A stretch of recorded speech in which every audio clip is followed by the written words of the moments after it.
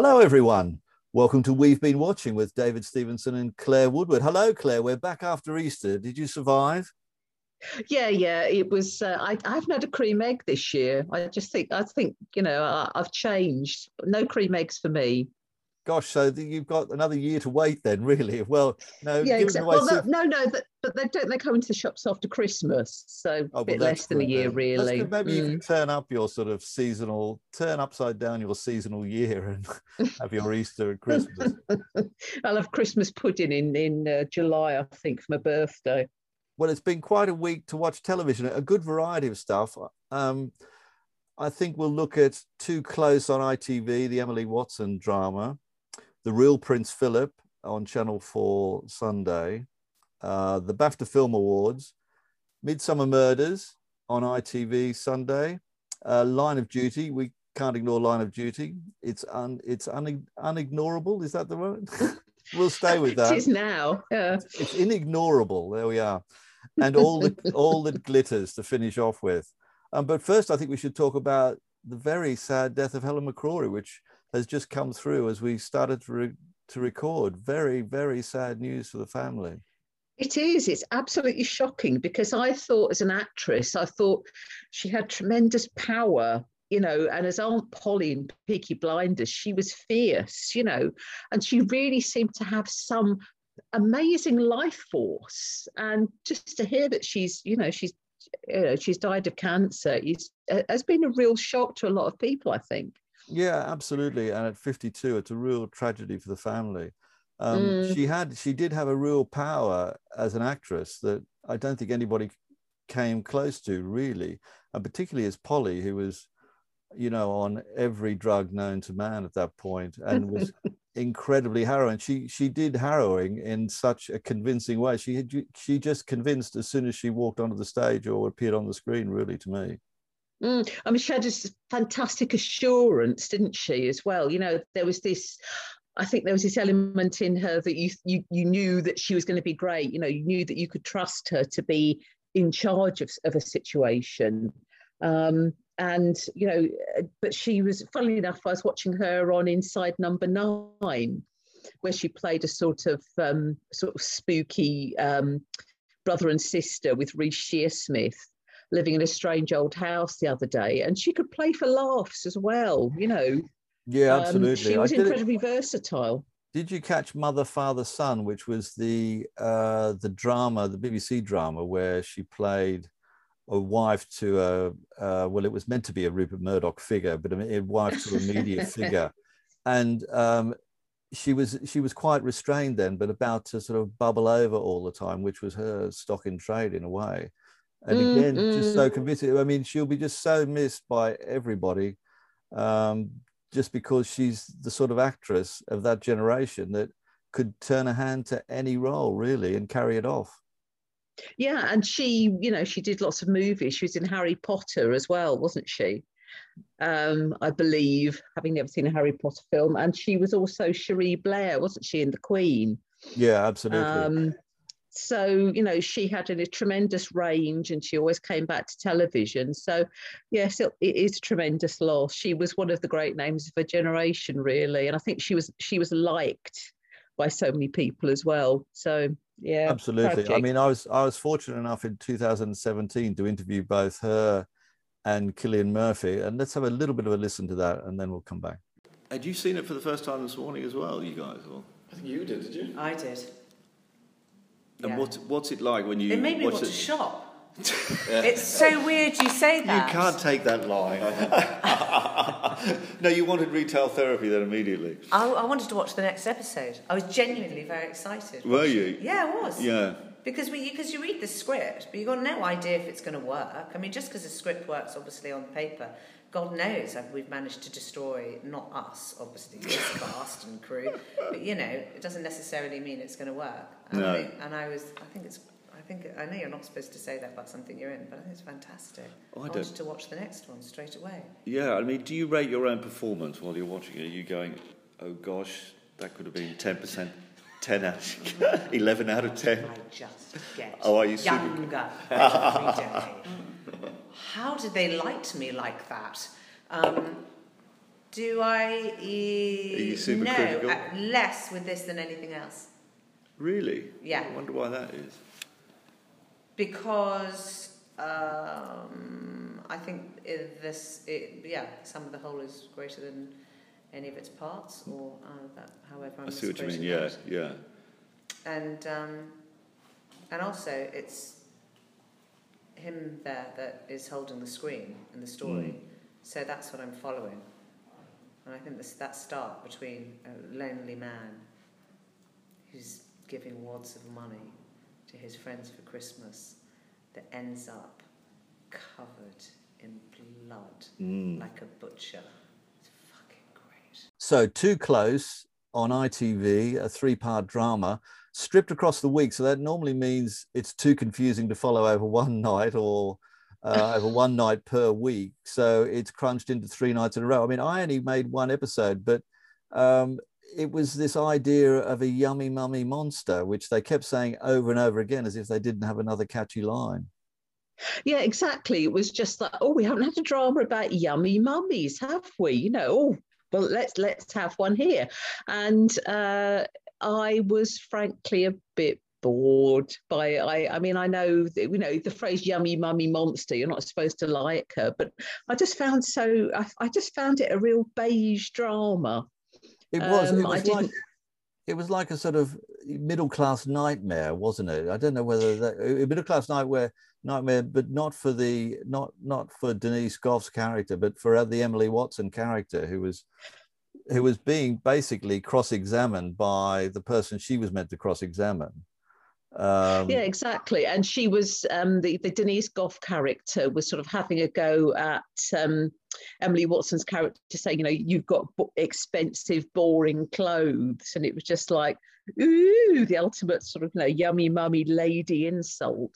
But who would be riled by that anyway? It's just a nonsense that, you know, here's this person who's pretty much exercised attempted murder, driving a car off a bridge, and then she comes back with, oh, I don't like your clothing. And then, you know, she was trying to undermine her relationship with her husband, wasn't she? Cy, who kept ringing. It was it was like a two-hander play that should have been on the fringe, but didn't really deserve 3 hours of television. But Emily Watson got to go on. Sorry, my thought. No, I agree, David. It wasn't worth that. Maybe it was an hour and a half. No, absolutely. But at least Emily Watson got to do her stock in trade, which is getting a bit fruity at times. I mean, more like stocking tops trade. Yes, getting a bit fruity on a table or in a cupboard, or yes, anywhere but a bed, really. I think a kitchen island in this, that was the most novel thing in the whole drama, I'm afraid to say. Yeah, far from Reeves and Mortimer's Novelty Island. But it was, I just found it very, for a drama about sort of, you know, trying to kill your children, I found it quite unemotional and very cold. Well, it was unengaging and a little bit cheap because it was set mostly in one room, wasn't it? To be honest, well done to the production team on that. I think our score is going to be quite low on this. We give it out of 10. I think, whoa. A 5 from me, I think. 5. I think a 4.5, just to be even more difficult. I think. So that's too close. We've been close enough to that.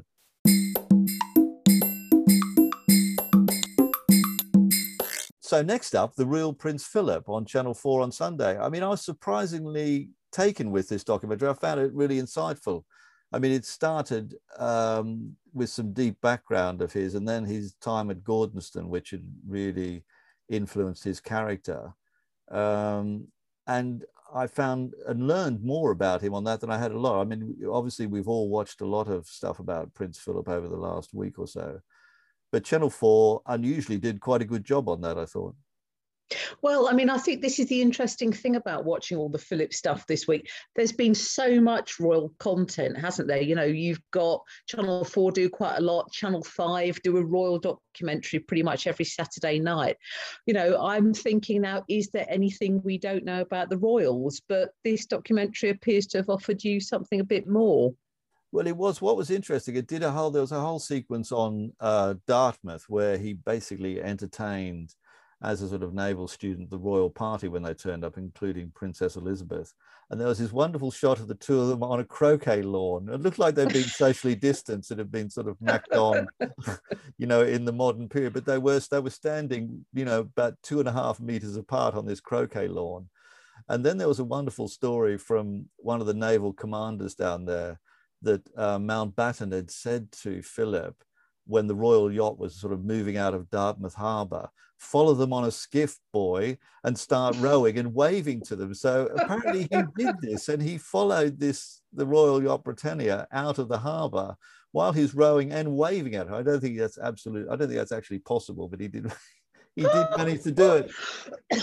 But it was a great story. So it was basically the invention. I mean, I'm not sure they did invent the royal wave, but maybe the double royal wave, you know. So both he and Elizabeth at that time were doing that. It was a lovely story.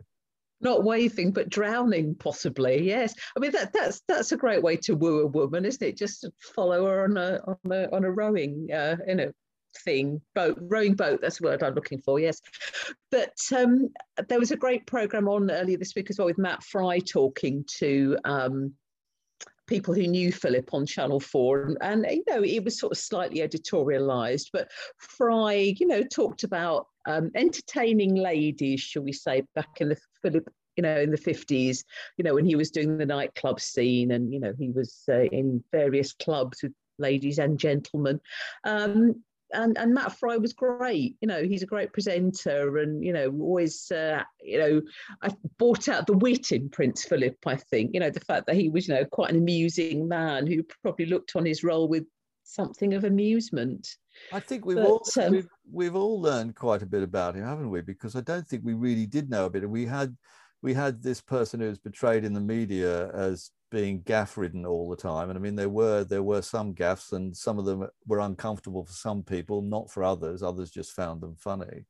But TV's managed to sketch in something of his character, which was probably a bit more complex than a lot of us thought, really. I think so. I mean, those of us old enough to remember the Royal Family documentary when it was shown the first time on the BBC, you know, I'll never forget what's his name. I'll never forget Prince Philip and just cooking sausages on the barbecue and having a nice relationship. And don't forget, you know, that documentary was Prince Philip's idea to humanise the royal family. So, you know, the fact that we have seen Philip as distant in the past, you know, he was a very modern man. He was a modernizer. He was talking about, you know, he's done lots of television, involved in science and industry. So, you know, this is what happens when you become old. People forget the things you did when you were young, and it's been quite nice to celebrate those things. Yeah, absolutely. I mean, he was a real modernizer. You're modernizing with television, because I suppose you could say that Royal Family documentary was probably the first reality show in a way. And he got the cameras into the coronation, which was quite bold. There's quite an argument with the BBC over that. Someone won an argument with the BBC, shock. So well done, Philip, for that. I could imagine he'd be the sort of guy on the committee which you'd say, okay, let's do what Philip said. Well, he did seem quite persuasive, bless him. And I mean, obviously, his funeral on Saturday will be, you know, a big televisual event. And I mean, it'll be interesting to see, won't it, how the broadcasters address it, because it's not a big ceremonial funeral. It's very low key. So it'll be interesting to see how that comes over on TV. Yeah, absolutely. And it is a contradiction that we found a lot of the television interesting, but of course, so many people switched off and 110,000 people complained to the BBC. I thought that was pretty rude, really. I mean, were these all MasterChef viewers? Or I thought it was quite churlish of people to complain about the coverage of somebody just on the basis that their favorite program is put back a day. I mean, for goodness sake, people get a life. Yeah, because, and also the BBC, let us not forget, is our state broadcaster. This is what they do. You know, there's always somewhere else to go in this multi-channel society. So and it's all about this notion of service, which is an old-fashioned notion, really. And you know, if you start talking about that to the younger generation, they look quizzical at you. But he did 32,000 public engagements. I mean, that's service. I mean, because a lot of people won't support charities unless there's a celebrity or someone from the royal family as a patron. So, I mean, they do enormous good, whether you're Republican or not, or you really want to have MasterChef final on at the time that it should be.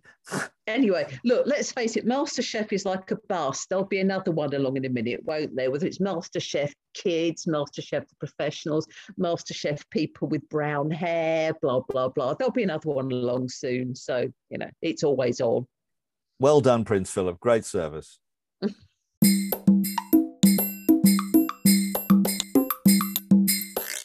Well, something that was incredibly awful, I have to say, this week was BAFTA Film Awards on Sunday night. I really didn't know what they were doing there, and I don't think a lot of people really wanted them there either, because they didn't turn up. There were empty rooms or empty chairs. I mean, it was just incredibly weird. And I can't believe they even bothered.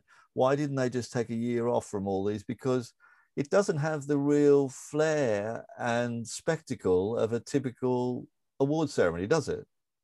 No, absolutely not. When you consider, you know, there was no cinema, was there? You know, we were all sort of we were watching, I don't know, Wonder Woman new movie on Amazon Prime, which doesn't really lead itself to being terribly exciting. It was a low-key year for movies, and certainly a very low-key year for these BAFTA awards. I mean, it just seemed absolutely heartless, didn't it? You know, and soulless. It did. The production value, and there was, because of the echo and everything else that happens with Zoom, the buffering and such, they were sort of joking about it. And then they went to their first guest in America, and there was all this buffering. I was thinking, you couldn't make this up. Then they went straight into something. Silly old buffers.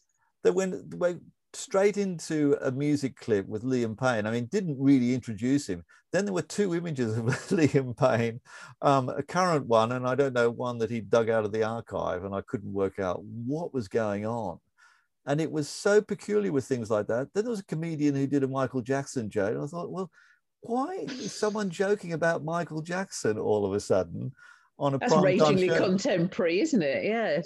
And it ran for 2 hours and 5 minutes, or might have been 3 minutes. There you are. You know, I'm doing the disservice of 2 minutes. 2 hours. I mean, all right, do it for 1 hour.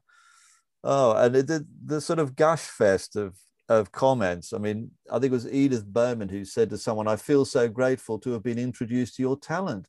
I mean, I don't know whether that's both patronizing and ridiculous, surely. I mean, people have got to stop being so gushing at these things. We don't need to be sort of gushed into submission on our sofa. Well, I mean, the thing is, you know, we want our presenters to be knowledgeable and in the know and stuff like that. We don't want them to be incredibly grateful and creepy. You know, they're there to do a job. They're there to do a job on our behalf, aren't they? You know, they shouldn't be going, I shouldn't be here. Ooh. You know, no, absolutely. I mean, but the value of that ceremony, I didn't see the ratings. They would have been poor. I can't imagine they would have been any good. But I can't imagine what viewers are expected to get out of these shows anymore when it's not particularly glamorous, which this was not. Dear oh dear. I think I'm getting 1 out of 10 for the BAFTAs. It probably deserves half a point or something just for turning on the electricity.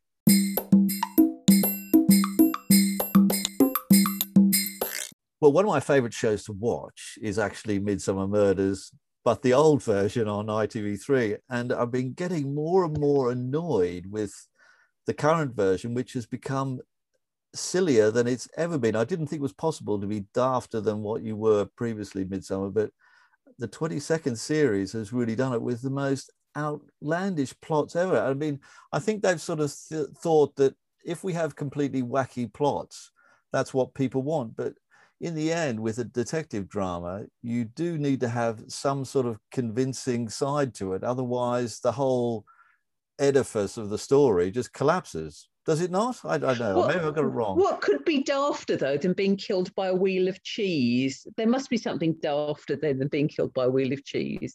Well, the only one that I saw recently was Hugo Spear, who was a builder and a naughty builder, been playing away from home a lot. And he got into his Range Rover at a building site and he was filled up to his neck in liquid concrete, which I think was absolutely brilliant. He had basically his head floating on a sea of concrete. I mean, I think that was absolutely brilliant. But that I'm afraid to say was in the old version, the John Nettles version. But the plots in the last series that's gone ridiculous. We had a killer who was dressing up as a wolf. A whole lot around a fishing competition, which was ludicrous. We had some killer bees, and then we had a whole lot of people practicing martial arts who had just been heart attack victims, the Stitcher Club or something. Oh, for God's sake! I mean, it just sounds. I mean, yes, Midsummer is supposed to be ridiculous, isn't it? But that is just take it off. Should we take it off, David? Well, we can take it off. I think we need to Murders? Yeah, I think we need to take it off for a bit. I mean, it could go away for a year. They need to find some writers, and they need to look at old-fashioned plots and why they actually work. I mean, I'm not saying it needs to be incredibly dark, and we need to have dismembering down the high street of Midsummer Worthy. But mind you, that at least that'd be a clue to work on, wouldn't it? No, but give it a rest for a while anyway, and then Claire, you can discover Midsummer Murders for the first time.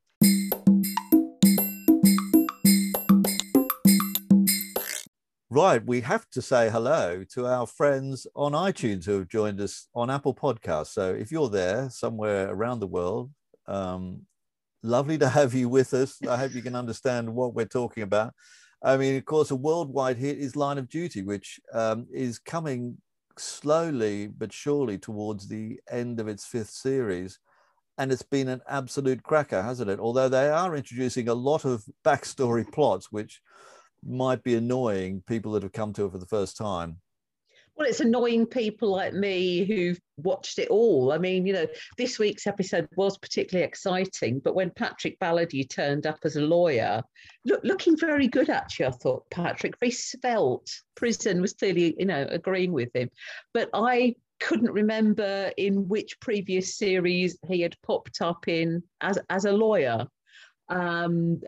Did it matter? Probably, but I'm finding it hard to get my head round this series. It is exciting, and if you keep your mind on the Gail Vella case, then you can understand it. But with all this sort of back plot from previous 5 series, I've seen it all, and I'm a bit stymied. So God knows what anybody else thinks. Well, I have seen, and I can't talk much about it, the 5th episode. Ooh. There is a 5-minute sequence in it, which is the most edge of the seat you can probably get and tension-filled few minutes that I've seen this year, possibly for the last 2 years. But I can't say anything about it in case his room is bugged and it gets out before Sunday. But if this goes out on Monday morning, this podcast, as I expect, it was an incredible piece of television. But I hope it hasn't come. I hope that's not it, because we've got another 2 episodes to go. We've got episode 6 and there's an extra episode in this series, episode 7. And another case was introduced last night, which again is a bit annoying if you have only started seeing it, as I had done, from seeing Jessica Raine get thrown out of that window, which I still find an incredible scene. But I find sometimes that he's terribly good at tension, is what I think Jed does. But sometimes I can find the writing just a little bit ordinary in other respects. I mean, I don't want to sound too hard on it, because it is probably the best thing on television at the moment. Mm-hmm. I mean, there's holes in the plot I'd like to know. I mean, what's happened to God, I can't remember the names of the characters. The lead woman in it, Kate Fleming. Yeah. Kate Fleming. What's happened to Kate Fleming's marriage? Has it broken up and I'd forgotten about it? I know she's got a son. There's there's things I want to know, but it's all procedural, as you say. There's not so much human emotions in it. Yeah, absolutely. And of course, I thought the Steve Arnott plot, the drug-taking plot, was going to be played out a lot more, and there'd be a plot that would drive a story, but it hasn't really come to anything. I mean, we sort of look at his face. Oh God, here's another spasm. He's about to go and reach for the drugs. I mean, the sort of running gag is how he gets a message on his computer every 2 or 3 minutes saying, "You haven't filled occupational health would like to speak to you." Well, and he stares at David, we can all relate to that. We can all relate to that one, can't we? No, I don't want to do this. But I just keep going, just visit an NHS pain clinic, Steve. You should be fine, you know, but maybe he's just too busy. No, he is too busy. And of course, we got Ted being retired off, which, what does this all mean? And because they want Ted out, don't they? Because they probably want to incriminate him as H, even if he's not H himself. I don't know. I mean, it's going to push him over the edge, though. I think this is going to really make him go hell for leather at all his opponents now. Yeah, absolutely. Anyway, we're still loving Line of Duty, and still 2 more episodes to go, depending where you're up to, of course.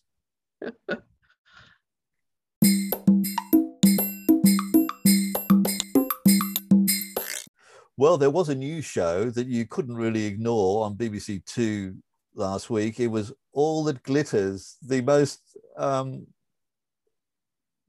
terms of title, uncreative title of the week. I mean, it's all about creating a new jewelry star, and it's got Catherine Parkinson as the comedian trying to make a joke out of something that is basically what my children call a resistant materials class. Well, I think, you know, I think the viewers are going to be a bit resistant to this, because, you know, this is making just that little bit too far, because, you know, jewelry is such a refined area. You know, who wants to watch somebody make a ring? Not really. It's not very exciting. And certainly in the week that the Great British Sewing Bee comes back, which is one of my favourite programmes, because it's, you know, everybody wears clothes. Joe Lycett is a tremendous presenter. You've got Esme, who is just lovely, and Patrick, who is lovely. It's all lovely, and it's all very real and cosy. Whereas jewelry, I mean, the word I thought was best applied to this was leaden, basically, because they're just belting away with hammers on bits of metal, lead or otherwise. I mean, the first episode was bangles. I mean, I haven't heard anyone talk about a bangle. What's a lovely bangle you've got on? I haven't heard anyone mention it's a 70s thing, a bangle or not. I mean, well, was it on a Monday? They should have called it Manic Monday by the Bangles, really, shouldn't they? But I mean, really, who wants to see anyone make jewelry? It's not the sort of thing you think, wow. I mean, pots are kind of different, aren't they? With the great, you know, the pottery throwdown. Jewelry is just a little bit too rarefied. I don't know. I mean, in a way, I thought it was going to get interesting when a few people got a blowtorch out. I said, God, this is going to be good. What if a bottle of butane goes up? This will be interesting. Singed eyebrows all round, yes. But there was no drama in it. There was no sort of jeopardy in it at all. It just sort of plodded along. I mean, isn't it funny with TV, or it's depressing or funny? I don't know. But the way that they get hold of a format, a talent to, you know, the Great British something, and then we all go and make something. I mean, the other thing have you seen Make and Remade, which is I think that's the title. And it's like another, it's a trimmed down or recycled version of the repair shop. So they take in these various items and then they upcycle, if you like, what was an old motorbike into a table and a wall ornament. I mean, well, you know, but this is it though. There's so few formats around now, aren't there? You know, there's all this making things format. And what was that new Vernon Kay show on a Saturday night? Game of Talents. Game of Talent. So that's Britain's Got Talent. Yeah, and a game show, and it sounds a bit like Game of Thrones. I mean, you know, there's basically probably about 10 formats with going round and round and round at the moment, and literally some of these formats have been going for years. I mean, how old is the Bake Off now? That must be coming up for 10 years old. I think coming up for 10 years, but that is a great format, and everybody should have been satisfied with that, but nobody is in TV, unfortunately. But they're running out of, the other thing that's happening at the moment is that I think everyone's running out of shows. I noticed in the ITV schedule this week, at 9 o'clock over 5 nights from Sunday on, there are 4 nights of repeats, 4 full nights of repeats. Casino Royale up against Line of Duty, then a repeat of Gino, Fred, and Gino D'Acampo and Gordon Ramsay doing their round wherever it was trip. That's a 3-night repeat, and then 1 hour of original television at 9 o'clock. So we've run out of television, or ITV have. Well, they have run out, particularly when you've got, what's Alan Titchmarsh's new show? Spring into Summer. Spring into Summer, which to me strikes me as daytime television shoved out as a prime time show. And not that it's not lovely for what it is, but it's far too gentle and coma-inducing to be an evening entertainment show. But he did have Anton Dubek on there, and we think Anton's very good. I mean, he's a great performer in his own right, isn't he, really? I think he's fantastic. You know, basically, I think if on television you're good with old ladies, then you deserve a show of your own. And obviously, Anton is fantastic on Strictly. He's a fantastic co-host on Steph's Packed Lunch on Channel 4. I think he deserves a show of his own. I think he's got such charm, and he's hilarious as well, and he deserves better than holding a buzzard on a show with Alan Titchmarsh. He deserves his own show. He's very good at holding a bird, I thought, but better at cutting the rug, I would say.